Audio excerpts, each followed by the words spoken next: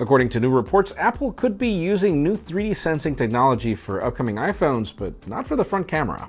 Samsung will reportedly feature new sound on display technology for the Galaxy S10 as soon as CES, and we should expect the Nokia 9 PureView in late January, and with pretty good specifications, it seems. I'm Jaime Rivera, and for those of you complaining about this show being all about rumors, this show particularly is for you. This is Pocketnow Daily, sponsored by the Huawei Band 3 Pro and Band 3E.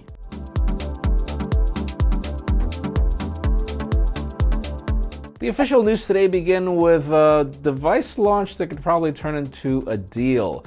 We talked yesterday about the Pixel 3 Lite and 3 XL Lite being possible Verizon exclusives.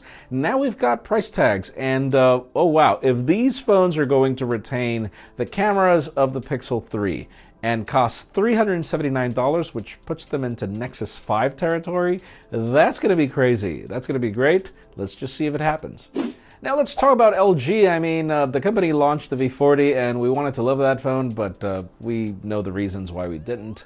Now we're talking about LG G8. Actually, two devices coming soon. The first one being the G8, possibly at MWC with a droop notch design in addition to some 3D sensing technology in the camera at the back.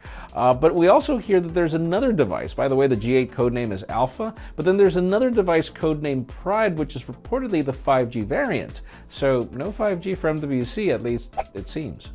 Now let's talk about the Nokia 9 PureView, that device with an insane amount of cameras, reportedly 5 in the back, 1 at the front. We've got specifications: Qualcomm Snapdragon 845, a possible launch that's not going to happen at CES nor MWC, but in between. So we wonder why it's not 855. But then the rest of the specs are great. The battery is, I believe, a 4150 milliamp hour, 6 gigs of RAM, and then a lot of storage. Let's see if we get it. I mean, Nokia has been launching some really great phones lately.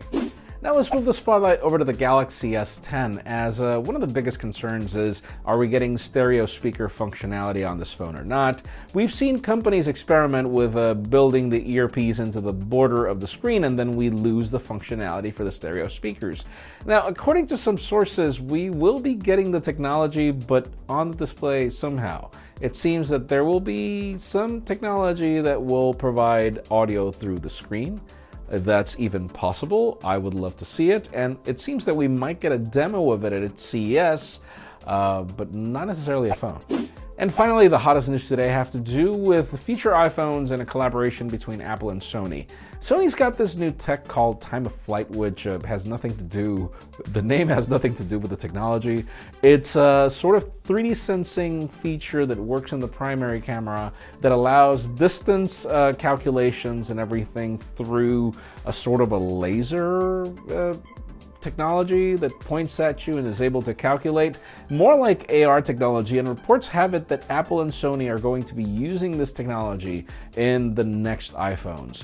Obviously, we know that Apple wants to make a huge push in AR. We've seen it in every single event for the past 2 years, but the question today is, do you care about AR? I mean, do you think that it's worth it for companies to invest so much in AR if it's something you don't use, or do you use it?